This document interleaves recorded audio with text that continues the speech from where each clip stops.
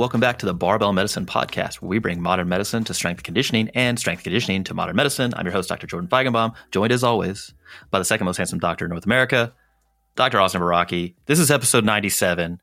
We're going to talk about something that you do for hopefully about 1/3 of your life, at least 1/3 of your life every day.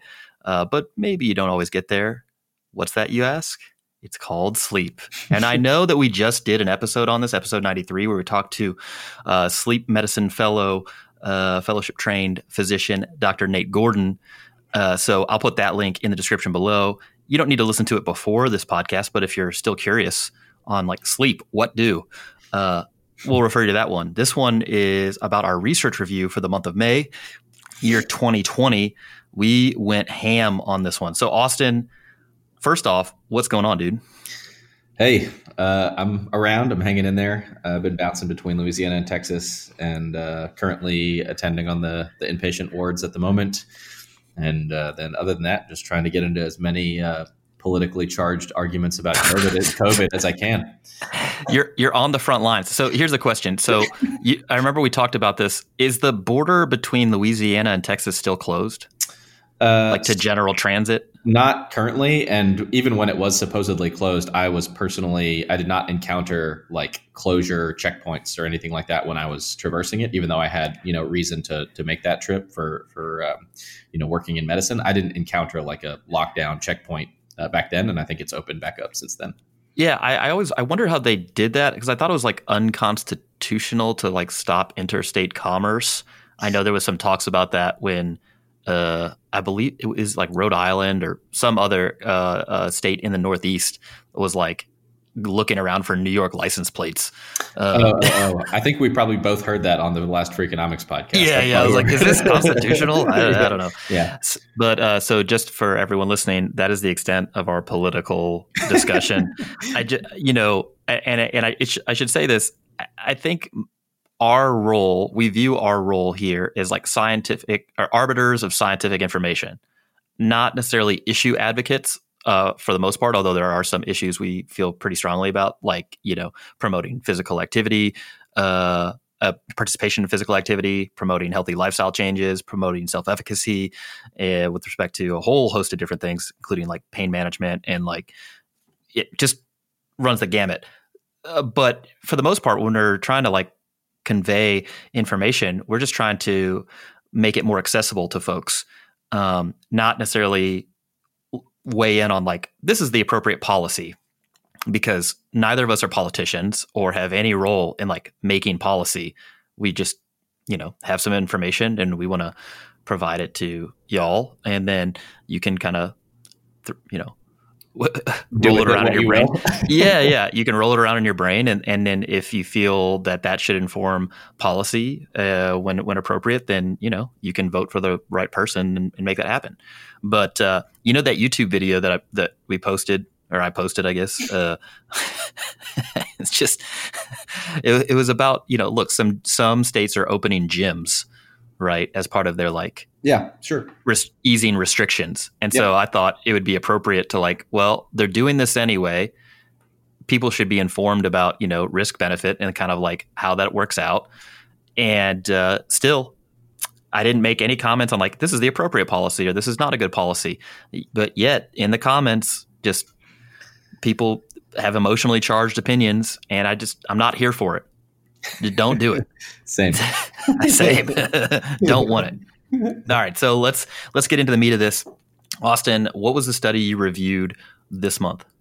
So I reviewed a study by an individual named Kovacevic in 2017. The title was The Effect of Resistance Exercise on Sleep, a Systematic Review of Randomized Controlled Trials. Basically, there is, as with most areas of health, there is a general understanding or acceptance of the idea that exercise has the potential to have positive effects on people. However, what is much less recognized in a lot of these areas is that resistance exercise can fit into that. So among the general public, among a lot of kind of lay population, even those who don't already train, they might think, oh, of course, aerobic activity is healthy, but they view lifting weights for any number of reasons as either being deleterious, for example, in the context of an individual who, say, has back pain or something like that, or they may not be aware that it has any place for benefit with respect to other outcomes, including sleep, for example. And so I wanted to kind of fill in that gap, so to speak, in terms of looking at what evidence do we have that resistance training can have any impact on sleep? Is it beneficial? Is it deleterious? And then I kind of expanded later on in the discussion into other areas like timing of exercise, and then how sleep affects resistance training, go in the other direction, like this kind of corollary kind of relationship as well. So took it in a few different directions. Yeah. I think there are like two rather main sort of questions that you took on and answered. One is like, what effects, if any, does resistance training have on sleep? Like, is there a connection there as far as the ability to affect both sleep quantity or quality?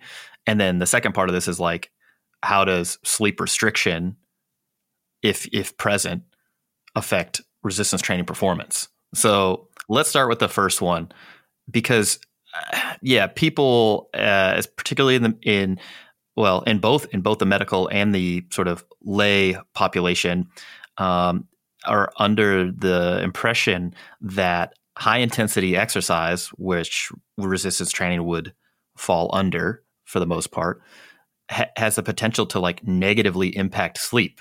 The idea is that you're very aroused, and not in that way, but you're very aroused emotionally and cognitively to like have to perform during high intensity training, which would again include resistance training. So the idea is like that might impair sleep or somehow alter it. What sort of evidence did they find here? Because this was a systematic review. I forget the number of studies that they ended up reviewing, but I actually came across this paper myself. Yeah. I mean, I just as an example, I bet that if I asked most of my colleagues, like in medicine, for example, do you think that lifting weights is likely to have an impact on kind of sleep quality? Do you think it's likely to improve it? I bet we'd get a lot of shrugs, or people who said it might have deleterious effects, if I had to guess. I don't think that many people are going to be like, yeah, it would improve sleep. Right, yeah. If anything, they'd say, I don't know, or it probably has the potential to harm. It's bad for your back. Like if you get sore, it's going to mess your sleep up. Or if it's a very hard, strenuous session, it's going to mess your sleep up because you got all this adrenaline going. And how do you unwind from that? Yeah. So basically the way they set this up, for people who are unfamiliar with the way these kind of studies are designed, authors, when they do a systematic review, they set up initially like a set of search criteria. They're going to survey the literature and pull as many papers as they can that fit these initial kind of search parameters. And they have inclusion and exclusion criteria. In other words, specific criteria that allow them to kind of whittle down the initial kind of screened large sample of studies into the ones that most directly address the question they're trying to answer. So the way they set up their research question here was there's this concept in when you're setting up a research study of a PICO question, PICO, and we use that to ask a very specific question. So what is the population that we're looking at? They want to look at human populations, really of any demographic. This would be where if you wanted to limit it to men or women or children or people with a particular medical condition, you could, but they wanted to keep it broad and look at basically humans of any demographic. With the I would be the intervention. They wanted to look at resistance training, which they defined as exercise in which the muscles work against an applied force or weight. They included both acute resistance training interventions, meaning like a couple sessions, as well as chronic resistance training, meaning you're training over a longer period of time. And they didn't put any particular limitations on how the resistance training was set up in terms of exercise selection, intensity, volume, et cetera. But they did stratify the intensity into low, moderate, or higher being anything higher than 70% 1RM intensity.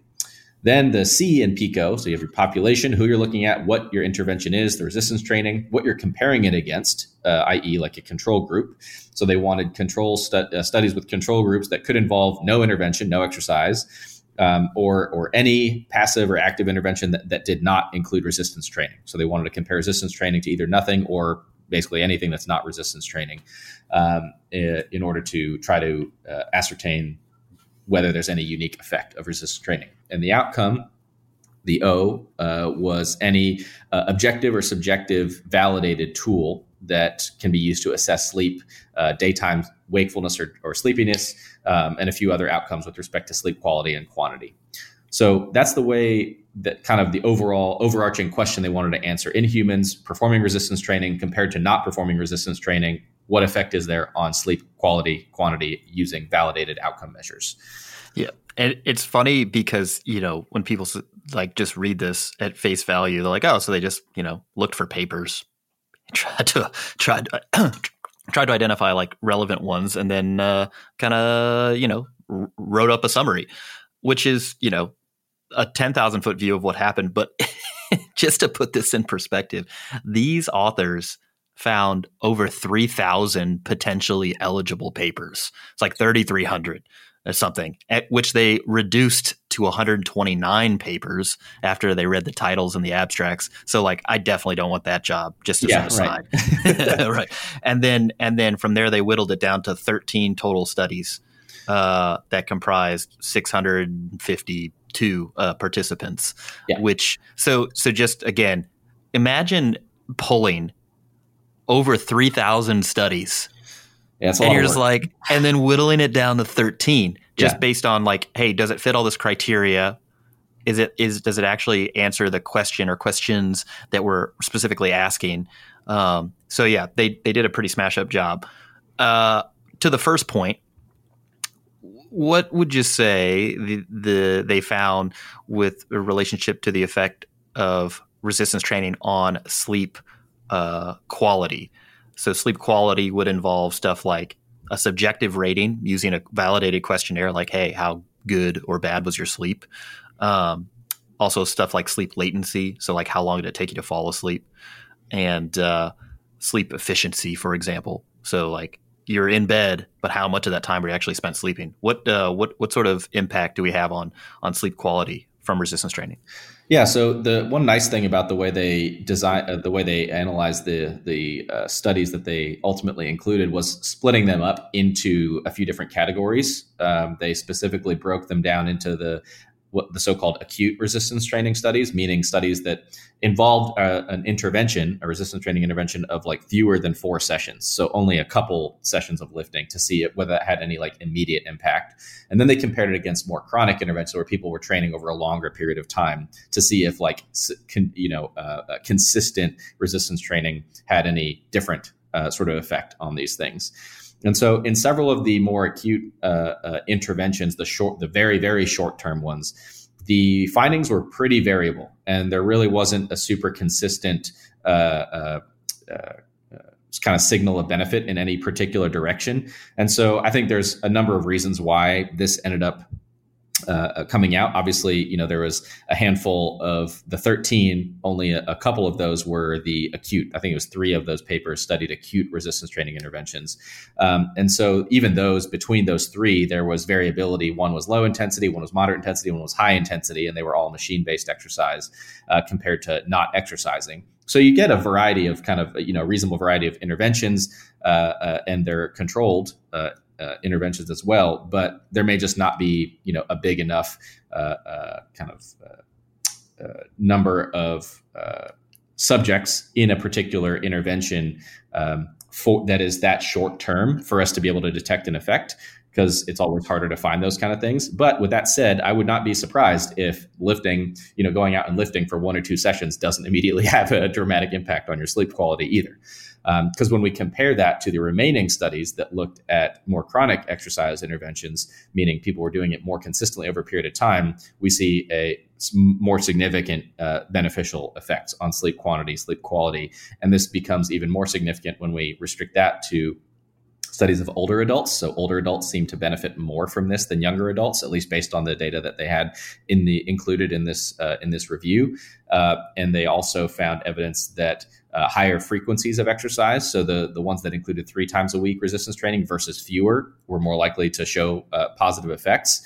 And then, of course, there seem to be bigger effects with kind of higher intensity interventions. Although the caveat there is that, of course, there's not a controlling for like overall training volume there either, such that the question would be, can you make up for differences in intensity by training more at lower intensities? We're not really sure about that, but it's pretty common that we see higher effect sizes for higher intensity interventions, training well below 50%, 1RM, for example, versus over 70%, with the exception of the hypertrophy world, where we can get similar effects as long as we're doing enough sets and reps in our training. So that was kind of the main takeaways that we had for the effects of resistance training on sleep quality. Whether we're looking at a short-term intervention, evidence was pretty mixed. Longer-term interventions, more likely to be positive, particularly in older individuals, higher intensities who are training more frequently. So, and just to remind the listeners at home, when you say a positive effect, you basically mean sleep quality improved, meaning that the way that people rated their own sleep was better. The sleep latency, so how long it took for them to fall asleep, was reduced. Their sleep efficiency, the amount of time they spent in bed versus time that they were actually sleeping, was reduced. So they were sleeping more in bed. Do you care to go out on a limb and provide like a mechanism for this? Did they mention that at all? Like, was it just they, built up some sleep drive, or was it something else? Yeah, I'm not sure about a specific. I think it's unlikely that we're going to be able to identify one particular mechanism. My guess is, as with many of the other beneficial effects of exercise that we see on human physiology and pathophysiology, is probably going to be a very multifactorial kind of mechanism. So I would not hazard a guess there. Probably not going to reduce it down to like one, neurotransmitter or physiological phenomenon. Yeah, it's not like, well, when you exercise, you release a little bit of, melatonin or something like that, builds up your sleep drive, and that's what it is. With respect to sleep quantity, the total amount of time spent sleeping, any insight there to what the data shows on that with respect to resistance training? Yeah, overall, smaller or less significant effects seen on quantity. And so I think that part of this may be that sleep quantity may be more kind of a reflection of some lifestyle behaviors. In other words, like actually going to bed. Like things like how that. Much time, sleep opportunity, like how much time do you have to actually sleep? Yeah. Versus, once you're actually asleep, the quality of sleep that you get is to some extent, not something that you can actively control during that period of time. And so I think that what we can say more confidently is that sleep quality is likely to improve from this, whereas we're less confident that this is going to have, automatic effects on its own on sleep quantity, unless you undertake behavioral interventions to say maybe go to bed a little earlier or something like that. Yeah, which brings up another point that I think is important, that insomnia, a clinical diagnosis based on some validated sort of tools that you use to sort of assess somebody's sleep, is effectively when people have trouble sleeping, given ample opportunity to sleep, and then have symptoms like daytime sleepiness, reduced cognitive capacity, and just they're tired during the day, to put it simply. Whereas sleep restriction is not always indicative of it's not always due to insomnia. You might just not have enough sleep opportunity to actually get the amount of sleep that you need in. So that's not insomnia. That's just reduction in sleep opportunity, and therefore you have sleep restriction. So two different things going on there. Moving to the second question, the effect of sleep on resistance training. Were there any strong findings there with respect to like sleep amount and how that affected performance in resistance training sessions? Yeah, so I wouldn't say that there were super strong findings there. I think that the paper that I drew this from is from Knowles, Knowes, and their colleagues in 2018. They did a systematic review on this topic, and they found they ended up pulling about 17 studies, but they were like moderate to weak in quality. So I wouldn't say that this is particularly strong evidence base here. That what they tended to do in a lot of these studies was, there's a bunch of different interventions, whether they restricted people's sleep, for example, by delaying their bedtime, making them stay up late, waking them up early in the morning, or just like total sleep deprivation, like making them, pull an all-nighter, for example.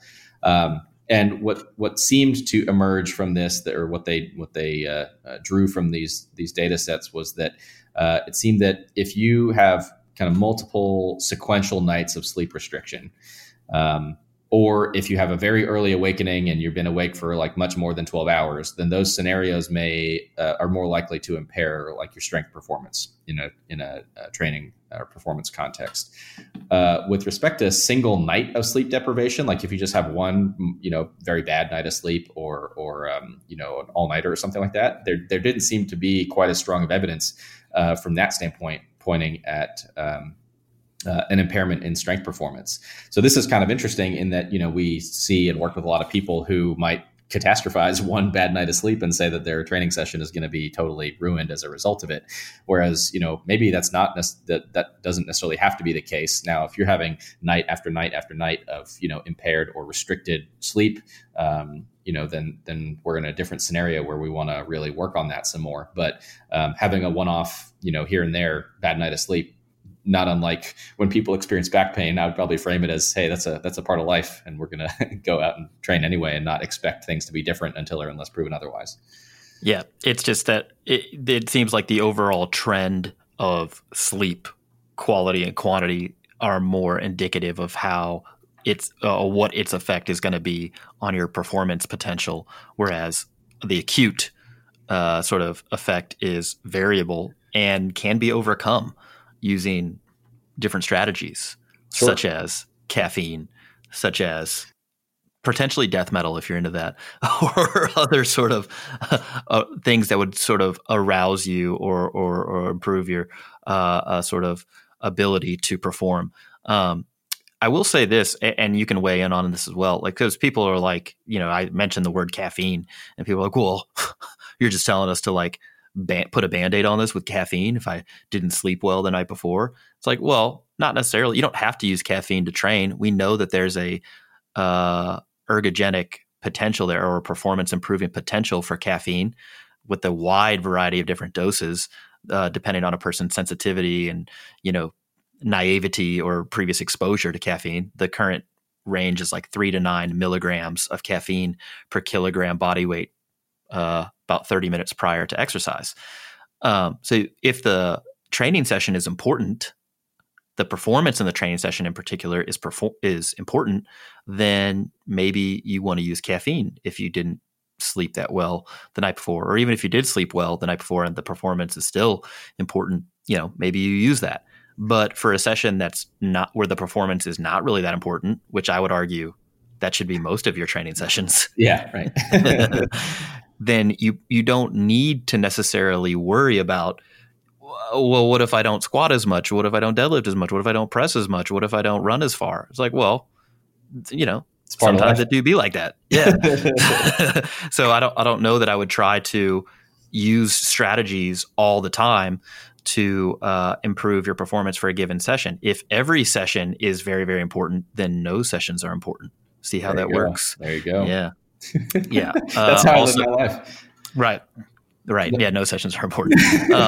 Just as an aside, the current FDA guidelines suggest a dose of about 400 milligrams of caffeine per day as like the safe limit, meaning that there's very few, if any, associated negative side effects of that caffeine intake.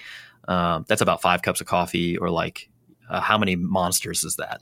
That's 3 maybe monsters or something like that. Obviously, this depends on a person's, again, caffeine sensitivity, previous exposure, etc. So, caveat emptor. The thing is, I don't know if you had anything else to add for the caffeine. Like, would you recommend that people use that regularly as a strategy on nights that let's say they work a night shift, or that they're, Yeah, I mean, the other thing I would point out is the dosage question here. I have had obviously periods of time where I was doing 28-hour calls or working nights or whatever, and I would still want to train. And yeah, if I got home and took a nap and wanted to train, I would have a cup of coffee. But having a cup of coffee is a different deal than having 500 milligrams of caffeine 30 minutes before I train.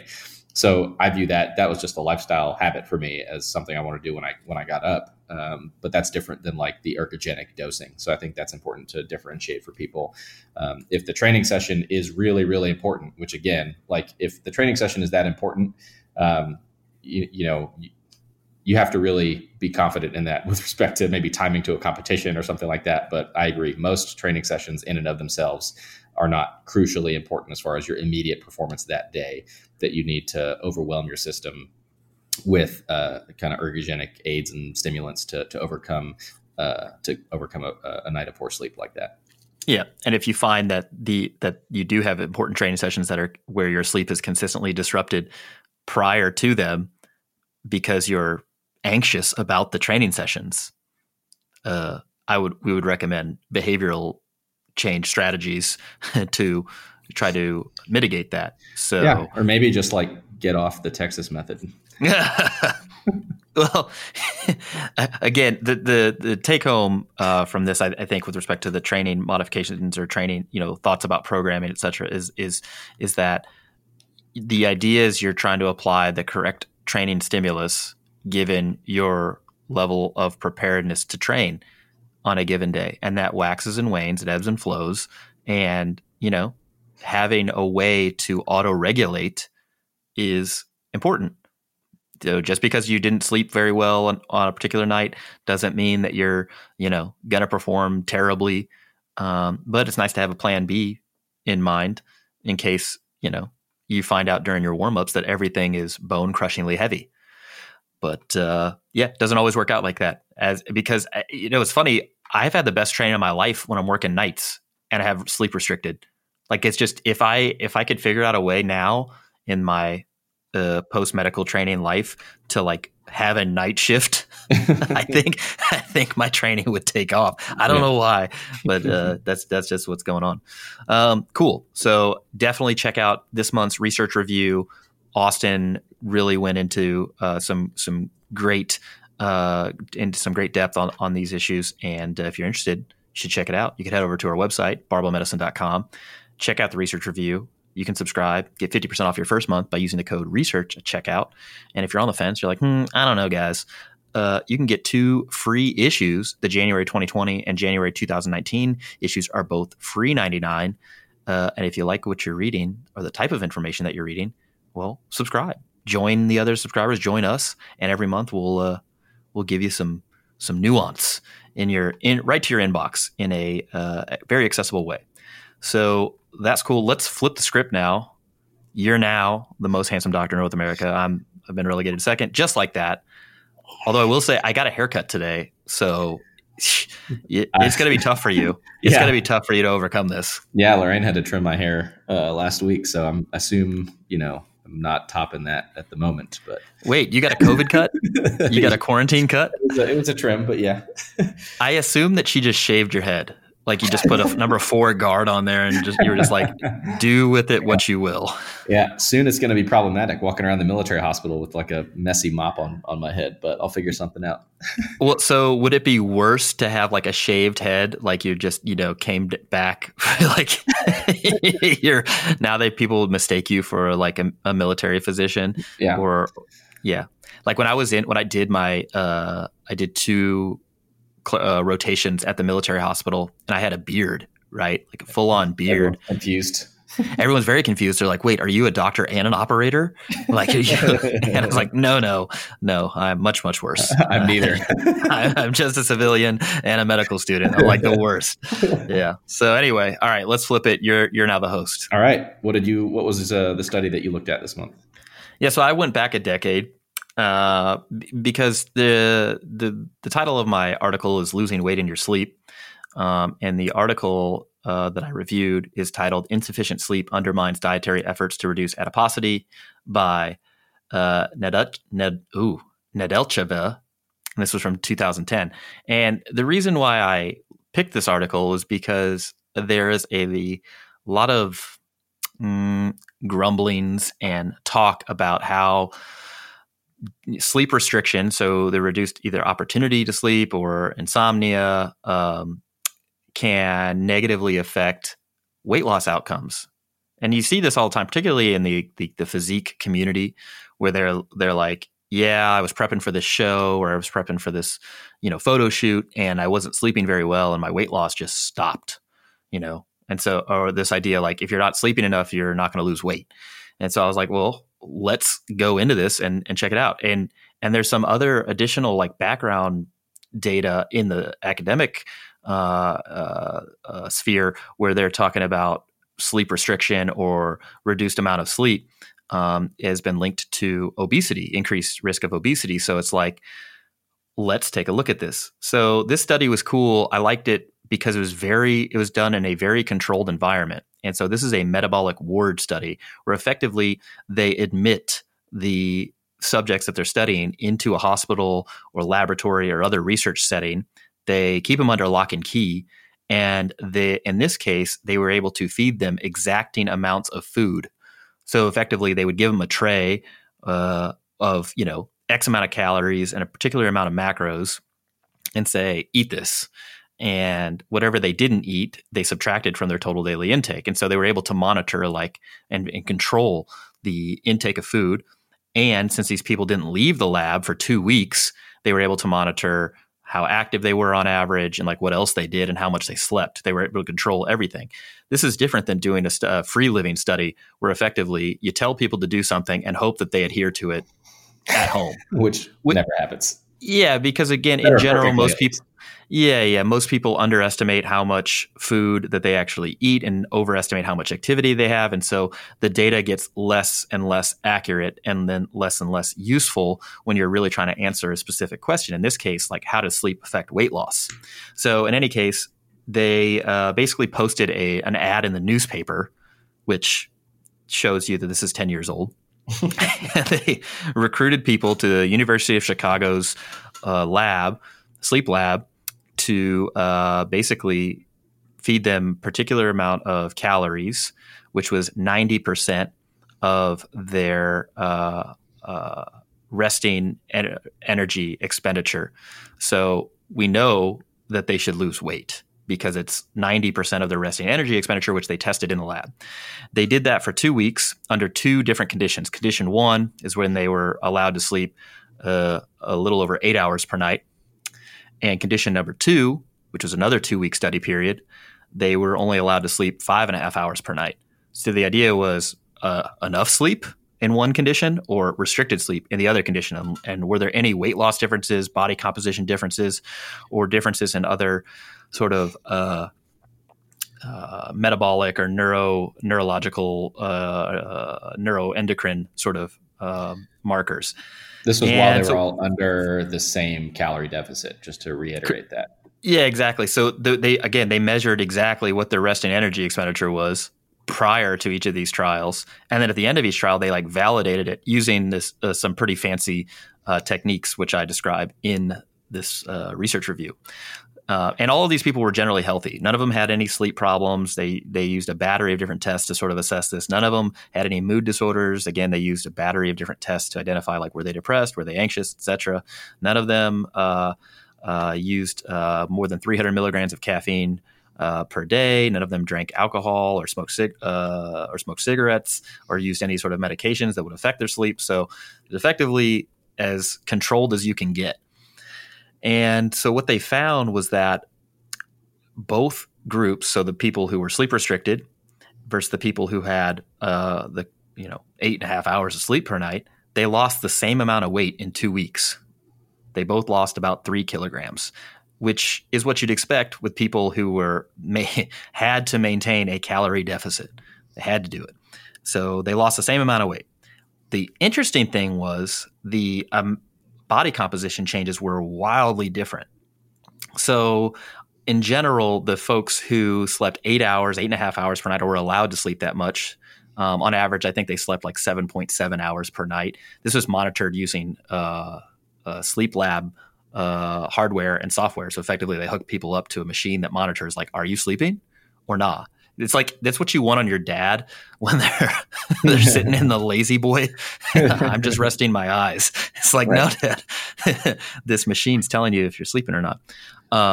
So the body composition changes were wildly different. So the people who were able to sleep about 8.5 hours per night, about half the weight they lost was pure body fat, and the other half was lean body mass. Whereas the people who were on sleep restricted lost only about 25% body fat, 25% of the weight that they lost was body fat, and 75% of the weight they lost was lean body mass. So substantially different. This was statistically significant. Obviously, that's clinically significant. And they were trying to figure out, well, look, they were on the same calorie deficit. Like, why did this happen?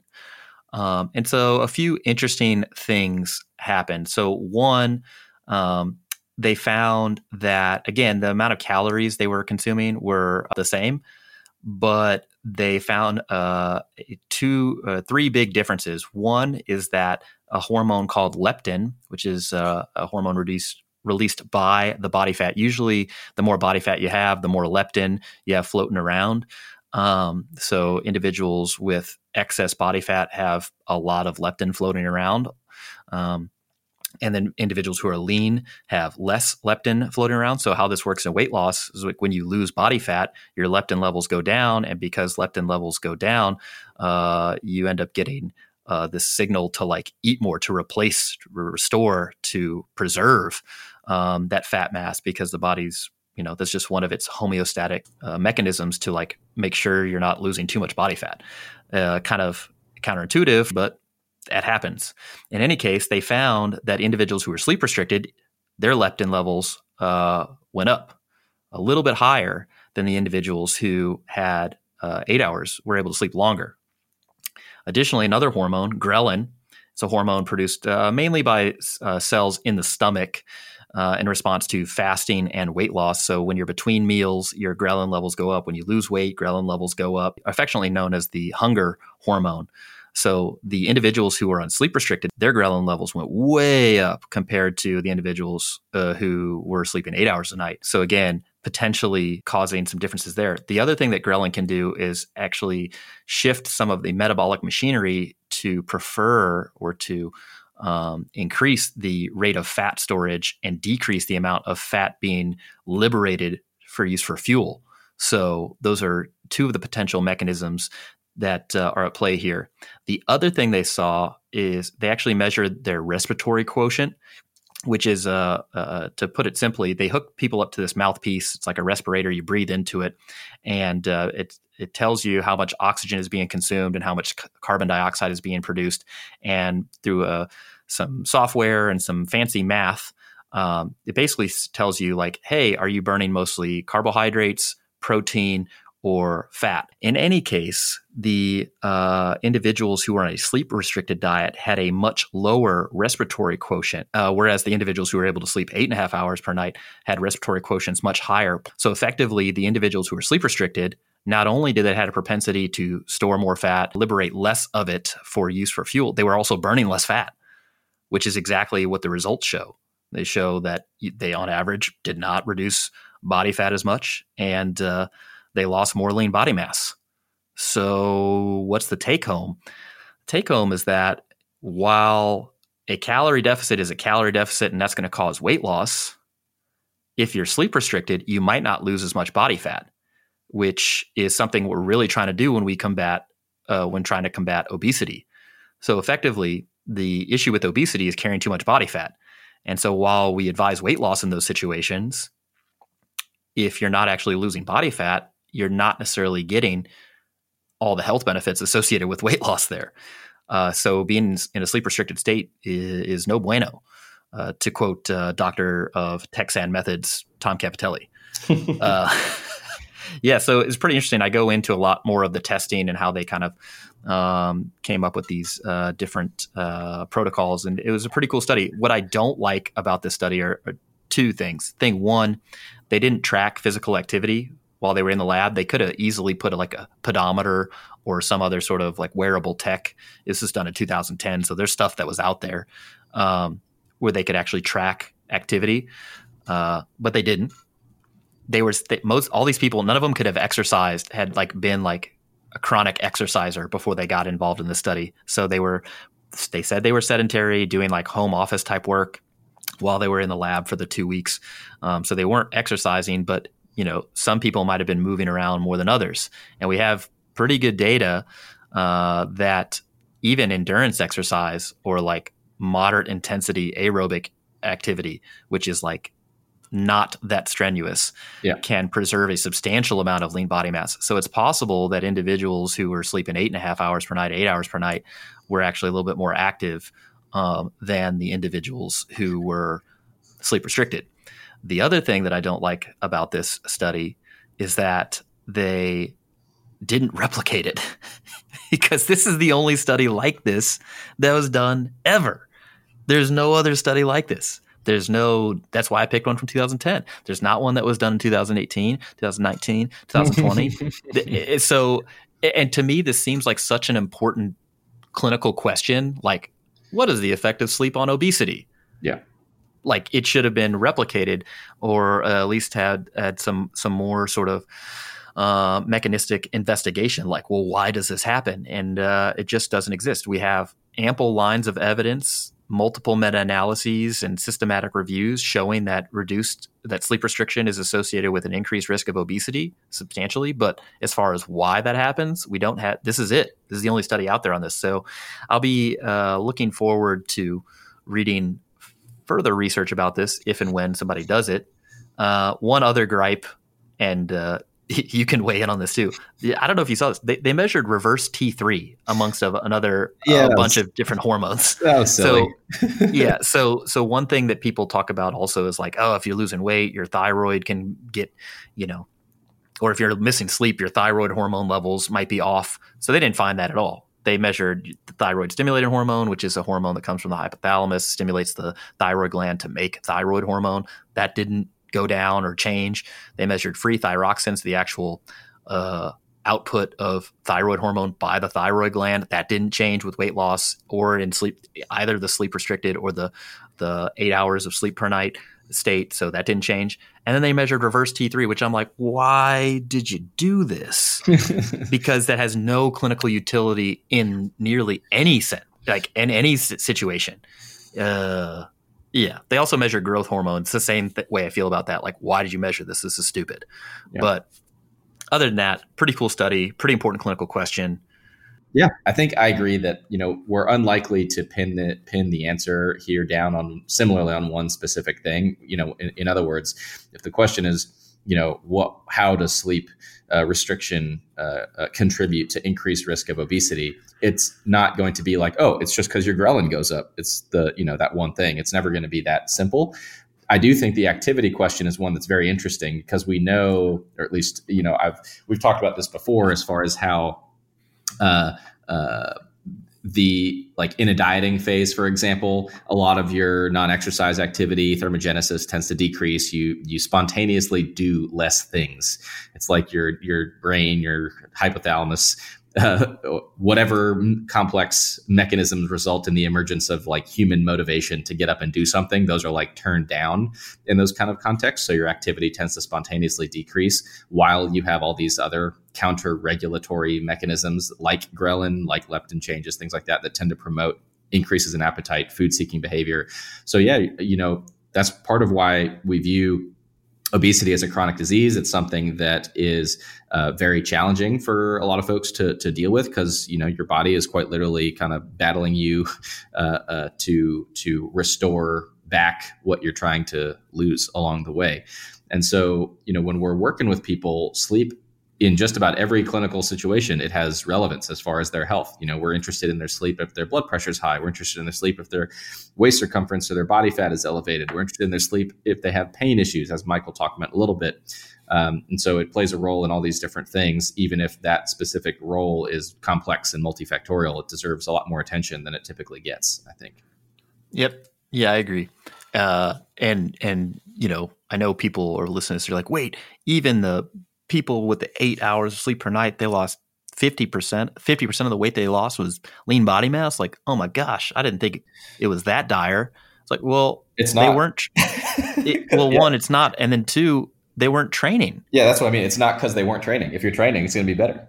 Yeah. So on the average that you're going to find in the literature is about 75-25, meaning that 75% of the weight you lose is fat mass and 25% of the weight you lose is lean body mass. That's pretty much what you see across the board on average with respect to like weight loss when individuals are eating a diet that has ample amounts of protein, which is much lower than you think, and are resistance training. You can kind of tilt the scales by bumping your protein up a little bit and resistance training a little bit more. But yeah, I would have loved to see the physical activity being tracked. And the final thing I'll say about this paper, particularly my review on it, is that we are moving away from using the term obesity. We're moving away from it. This is a few years in the making. The American Academy of Clinical Endocrinologists and other endocrinology professional associations nationally and internationally have made a push for replacing the term obesity with adiposity-related chronic disease. And the idea is that you get this sort of stigma when you call somebody obese, or say an obese individual or an overweight individual, like that, is their identity, and that has a negative connotation to it. Whereas you just say an individual with adiposity-related chronic disease, which talks about the pathogenesis. So why do they have this disease? Well, it's adiposity-related, and there's less stigma there. So word to the wise, if you're in the clinical sort of realm, or you deal with the public with respect to behavioral change and weight loss, let's flip the script. Let's stop calling it obesity. We'll call it adiposity-related chronic disease. Yeah, I mean, the language around this is changing in a lot of contexts, and it's difficult to break away from when we've been trained to converse in a particular way. But even among some of the folks I work with, even I think in like one or two spots in this article, I had to tweak the language a little bit to make it say, even if we're going to use the word, even to the extent, obviously obesity, the word is not going to go anywhere. It's going to remain in the common lexicon for a long time. But even if we could just make the switch to, people with obesity rather than obese people, I think is an important distinction, in the same way that, other disease states can become labels for people, trying to flip that and people with a particular condition rather than the other way around. So I love it. Cool. All right. Let's see what our other reviewers have to say about the research review this month.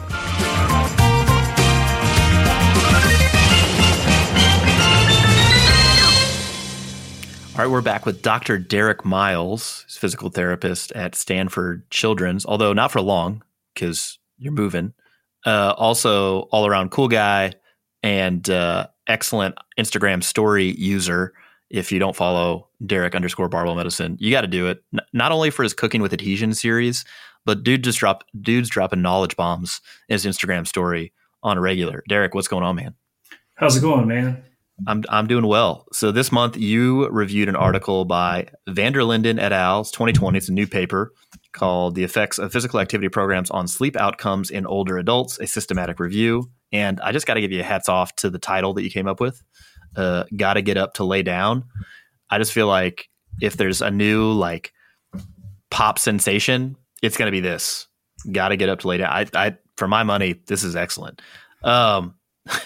I assume that this study looked at exercise and its effect on sleep in the elderly population, but there's probably some nuance there. So can you tell the listeners at home what this paper actually checked out? Well, it certainly looked at the effect of physical activity, and I feel that distinction between exercise and physical activity is really important in this instance, because what really is glaringly apparent is how sedentary the older population is in general, or actually even you can take it to the American population at large. And things that we would consider exercise to the lay trainer or therapist would likely far exceed any dosing that these studies were doing. One of them actually involved walking on a treadmill for an hour 3 times a week. So we're not talking about, setting new PRs for things that people are going to brag about doing. But really, the correlation between increased physical activity and sleep was relatively strong, to where if you could get this population more active, a lot of the metrics of their sleep quality and quantity both improved. Got it. So since it's a systematic review, I imagine there was a large variance in what sort of physical activity was being applied to the study groups. So did this just run the gamut from hey, you're going to walk, 45 minutes, 30 minutes, a few times a week on a treadmill, up to like full on resistance training, or were they pretty similar? Well, just from a exercise dosing standpoint, I highly doubt anything would have really qualified as strenuous. A lot of it would certainly qualify in the light activity level. Some were Pilates for half an hour, yoga. One they actually refer to as light calisthenics and stretching. So we're not talking about like things where we're going to be hitting RPE 8 and breaking a sweat along the way. Yeah. So for the listeners at home, when we look at like population-based studies on physical inactivity, which is something I've been looking at a lot recently, the definition for like physical inactivity is failing to get 600 MET minutes of physical activity per week. And how that sort of correlates to the current physical activity guidelines, which are to engage in aerobic training for 150 to 300 minutes at a moderate intensity each week, or 75 to 150 minutes of vigorous intensity activity per week, and to do resistance training at least twice per week. So the way that the 600 MET minutes correlates is that you pick an activity that has a certain amount of metabolic equivalents that you use to do it. So like walking, for a brisk walk, is like 3.3 METs for an individual. And if you did that for 100 minutes, that would be 330 MET minutes. So effectively, if someone is not meeting the 600 MET minutes per week, they're not meeting the aerobic guidelines, but they don't actually assess resistance training at all, as far as like who's getting the guideline recommended minimum or not. So how this plays out in the United States, for example, about 40% of the population self-reports that they're meeting the aerobic training guidelines. So they're getting at least that 600 MET minutes per week, self-reporting. Less than half of those individuals who are getting the 600 MET minutes are also getting in the resistance training. So we're at 20%. And what's worse is when you strap a fancy Fitbit to these people and you actually monitor like, hey, how many of you guys are actually meeting these physical activity guideline recommendations? It goes down even further to about 10%. So if you're, depending on who you're reading. So it's not like, look, not a lot of people are exercising up to the physical activity guideline minimums.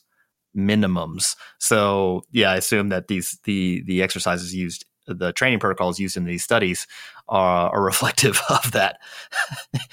In any case, what's the overall effect that they actually saw for older individuals participating in physical activity and its effect on sleep?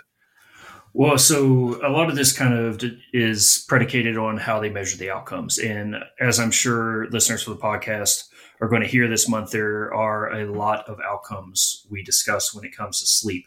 The overall heuristic of it was if you could get these individuals more active, there was improvements in metrics of sleep quality, so self-reported sleep quality, as well as, depending on the study, some quantitative metrics. And you could have a little bit of discussion about, when you're tracking 10 outcomes and you have a positive effect on 3, is that really a true signal? But just across the board, there did seem to be a relationship between increasing physical activity and improved sleep. So how long were these studies that were included in the systematic review? Were they like acute studies where they would have people exercise like once or twice and then ask them or give them questionnaires about their sleep quality and quantity? Or were these more chronic studies like they were exercising for weeks or months and then getting some data feedback? Well, most of the studies included were at least 3 months, and surprise, surprise, there does seem to be a dose response curve to where if you are physically active longer, it does improve sleep more over the long term. There was actually one study where they took some nursing home residents and had half of them increase physical activity and the other half didn't. And what they found is sleep metrics in the group that was more active improved, while those who just remained inactive declined. But then they followed up 3 months after the cessation of the intervention. And what they found was just because you were active over that point, there was a decline during that washout 3 months. So it is something that does need to be consistent throughout the lifespan. And it's not just, doing 3 months of sleep or 3 months of physical activity will help you sleep better over the subsequent 9 months. Yeah, if you don't use it, you lose it, something like that. Yeah. I guess, and did any of the studies that look at resistance training specifically, or was it all just generalized physical activity? So nothing in this cohort would have directly qualified as resistance training. And I think by and large, if you really look at it from where research has evolved, it's only been in the last 3 or 4 years that we've really had things like the Lift More trial and a lot of the more resistance oriented randomized controlled trials really coming out. So my guess would be probably over the next 4 or 5 years, we're going to start seeing a lot more of these show up in the literature. Yeah. Austin did another systematic review on how resistance training affected sleep, and it looked like, as far as sleep quality goes, that the longer the people were engaging in resistance training, like as far as how consistent they'd been with it, the better the effect was. So it's no surprise to me that seeing individuals engage in physical activity improves their sleep quality. Was there any discussion of like a potential mechanism as far as like how physical activity actually improved sleep quality? There wasn't in this particular paper. Most things were just, and if you think about it from the study design, this is exactly how they really should have hypothesized on their results, because there wasn't any mechanisms that were explicitly explored in the study. So they just did the good thing and said that increasing physical activity improved sleep outcomes. And I think you can take it a little bit of a step further where we tend to think of it in terms of this particular study as increasing physical activity improves sleep quality and quantity, but it's much more of a cyclic relationship to where if you start getting better sleep, then you also start to feel more capable of being active. And the study does touch on some of the components of sleep hygiene. And one of the big recommendations there is, of course, getting regular exercise, but also having other habits such as not drinking alcohol to excess and staying off of stimulants, as it were, especially later in the day, tend to help people out as well. But overall, it's common sense. And I understand that phrase has been a little bit denigrated in current society, but that if we can get people more active, it does really improve a lot of outcomes. And there's actually been some studies looking at kind of the cost of physical inactivity throughout the lifespan. And if we could just get people to meet these baseline physical activity guidelines, I would be willing to bet that we would have a lot of health cost savings, and a lot of the comorbidities we see later in life would start to decrease as well. And, this study was on the older population. And if you look at the other benefits of physical activity, it decreases the risk of sarcopenia. It decreases fall risk. We don't have the same rate of cardiometabolic diseases in individuals that are more active. Just overall, being more active helps people age better. And that really should be what the message is. And I think sometimes we get a little bit lost in our messaging by trying to turn that physical activity into exercise, because seeing it as something that has to be done, and people even need to think about the fact of like, hey, you want to go play with your grandkids, you need to be able to get in the positions to get down and pick them up off the ground. You need to be able to run around with them for 30 minutes to an hour. And that still is physical activity to these individuals. And, by the Milo of Croton, who I'm sure I'm mispronouncing, like the kids keep getting bigger. So you're getting progressive overload. If you're picking your grandkids up enough, just pick up Junior for 3 sets of 8 and see what your RPE is. Right. Well, this conversation is in stark contrast to other conversations that we've had with both other professionals, and then, that we see happening in the social media sphere, where people are arguing about the best exercises or the best technique for these exercises and this, that, and the other. And it's like, that's the wrong conversation for the broad population. Like, yes. And because a lot of the individuals having those conversations have large reaches, we would advise probably not spending a lot of time on those conversations without very careful sort of phrasing, because it's like, if you have somebody who's not physically active right now or is not meeting the minimums, and they see something like, oh, this particular exercise is dangerous or this particular exercise is not good, that's just an additional barrier that we're building. And a lot of that stuff's probably not intentional. I don't think people are out there maliciously or nefariously trying to hurt people, but I see it as a huge waste of opportunity, that rather than just promoting physical activity, we're trying to like silo it, and silo this knowledge. And it's like, no, this is, you have to jump through all these hoops just to start exercising. It's like, nope, you could literally do whatever you want, start today, go, because there's so many potential benefits. The other thing I'll say about this before I'll ask you a final question, the reason we harp on this stuff all the time is because it seems like there's a relatively few amount of people that we need to actually kind of give this information to, or counsel folks on this information to get them to actually change the behavior. The number needed to treat for physical activity, meaning to get somebody to start exercising and getting up to meeting these guideline minimums, is 12. Meaning that we need to talk to 12 people, 12 previously inactive people, to get them to start exercising. That's a low number. That's a really low number needed to treat. So we're going to keep shouting this stuff and trying to get people to stop wasting time talking about, stop wasting time on useless details and try to get more people active. With respect to this study that you actually that you reviewed this month, if you were going to say something because we have a lot of professionals that actually listen to this podcast, probably a higher percentage than other podcasts, I would assume. Do you think that it's within the purview of a physical therapist or other sort of health professional who's not a physician to actually bring up sleep and physical activity? Do you think that's something they should be doing? Absolutely. Especially when you're starting to talk about metrics. Like, I know Michael reviewed a pain study this month, which it's Mike, so it was a pain study, of course.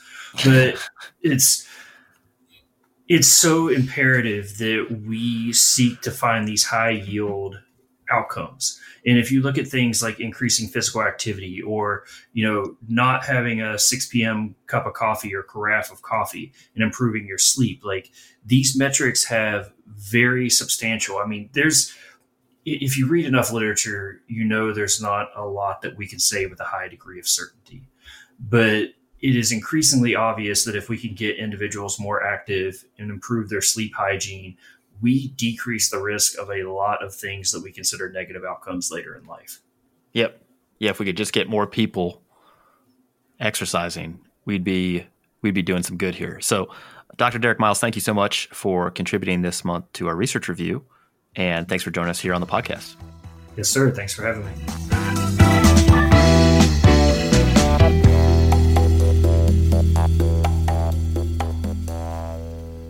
All right. Now, last but not least, we're with Dr. Michael Ray. And no surprise this month for the May Barbell Medicine Research Review, he looked at sleep and the effect of it on pain.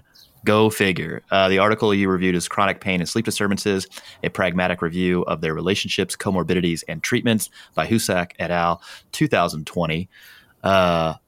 Mike, did you think about expanding your horizons and picking something else, or was it you knew it was always going to be pain?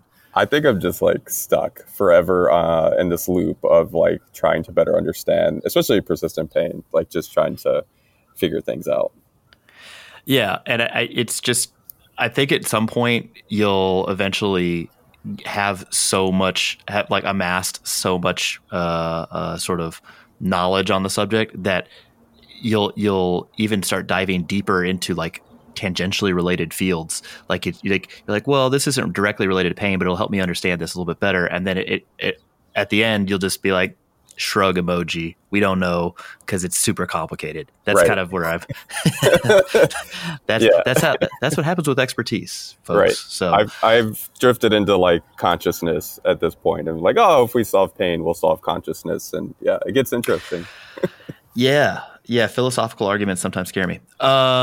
Okay, so this was a pragmatic review. So it wasn't a systematic review, wasn't a meta-analysis per Correct. se, but effectively they just pulled a bunch of papers looking at sleep and pain and then wrote a review, or what happened? Yeah, exactly. And I don't know that they can run. I mean, they could have at least tried, I guess. And that was I talk about that as a limitation of the paper, is without a meta-analysis, we can't really look at the true efficacy of these interventions. So what I did is pulled a lot of their included studies, especially ones that were more recent and with larger sample sizes, and then went through the methodology of the papers.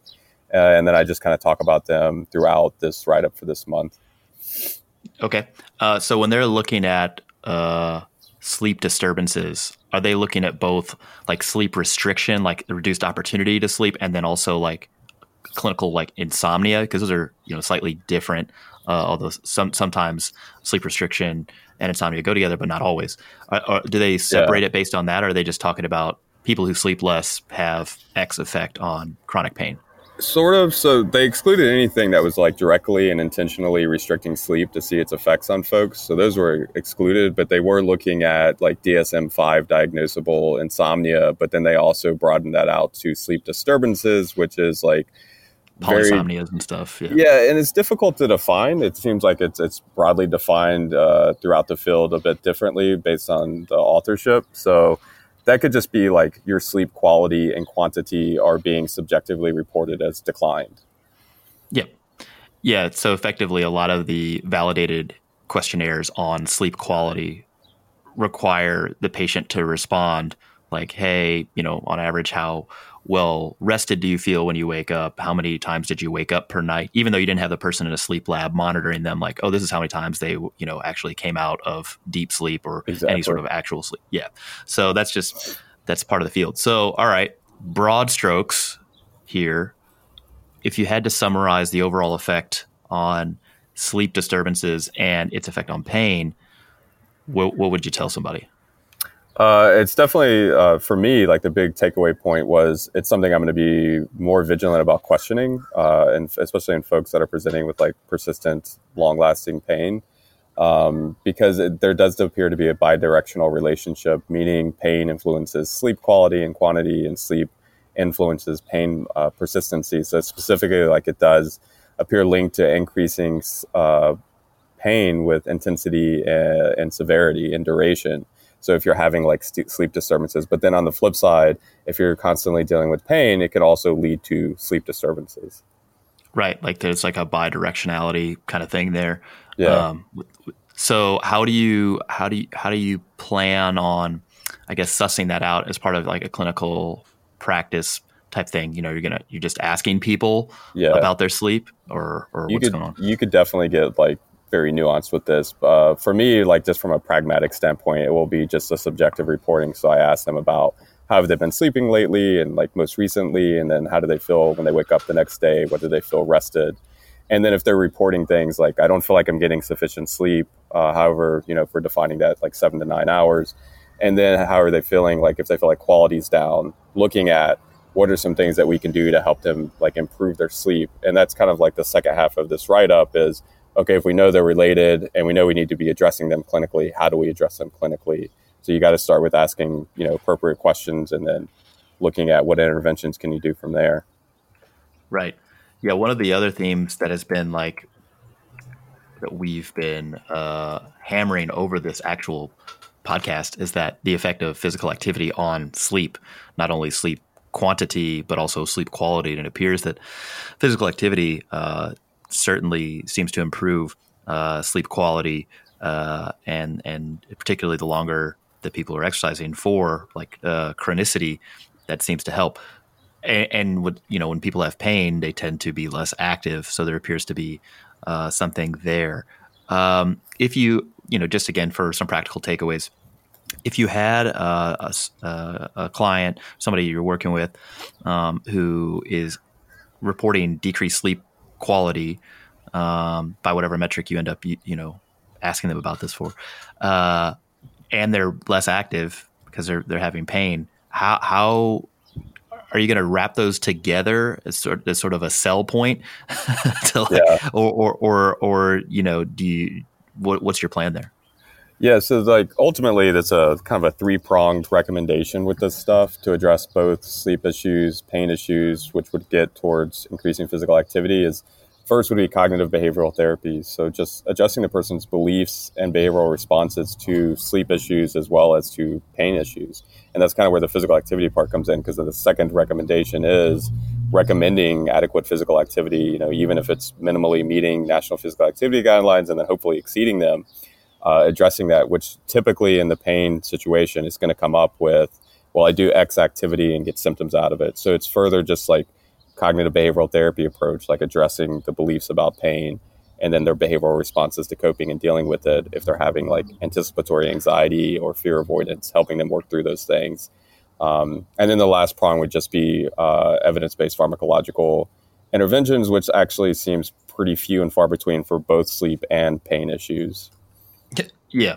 That's when I was still in medical training, there was a big sort of revolution about sleep, like the medicines that we use for sleep, because it's like none of them work that well.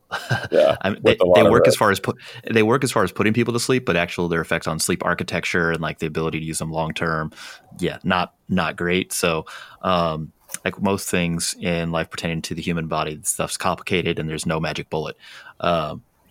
You know what's good about the physical activity and the sleep thing is that it appears that even like stuff that doesn't necessarily meet the guideline minimums appears to have a positive effect. That like Derek's review, we talked about that a little bit, but trying to get people up to these sort of minimal guidelines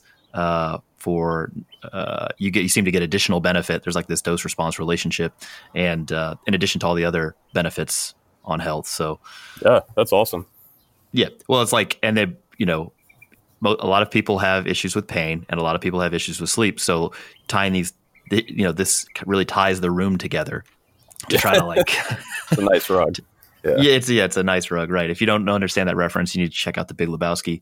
All right, Mike, thank you for joining us this month, the Barbell Medicine Research Review podcast. Again, these topics were all about sleep, something you do for 1/3 of your life, hopefully.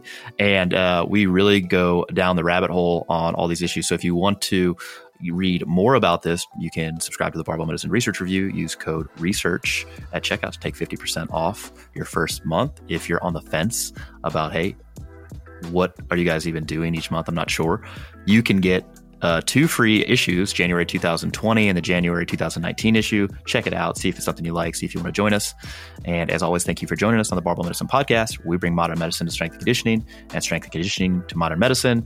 Please like, subscribe, share this, and leave us a comment. Let us know what you think. It really helps us improve our product. And we'll see you guys next month.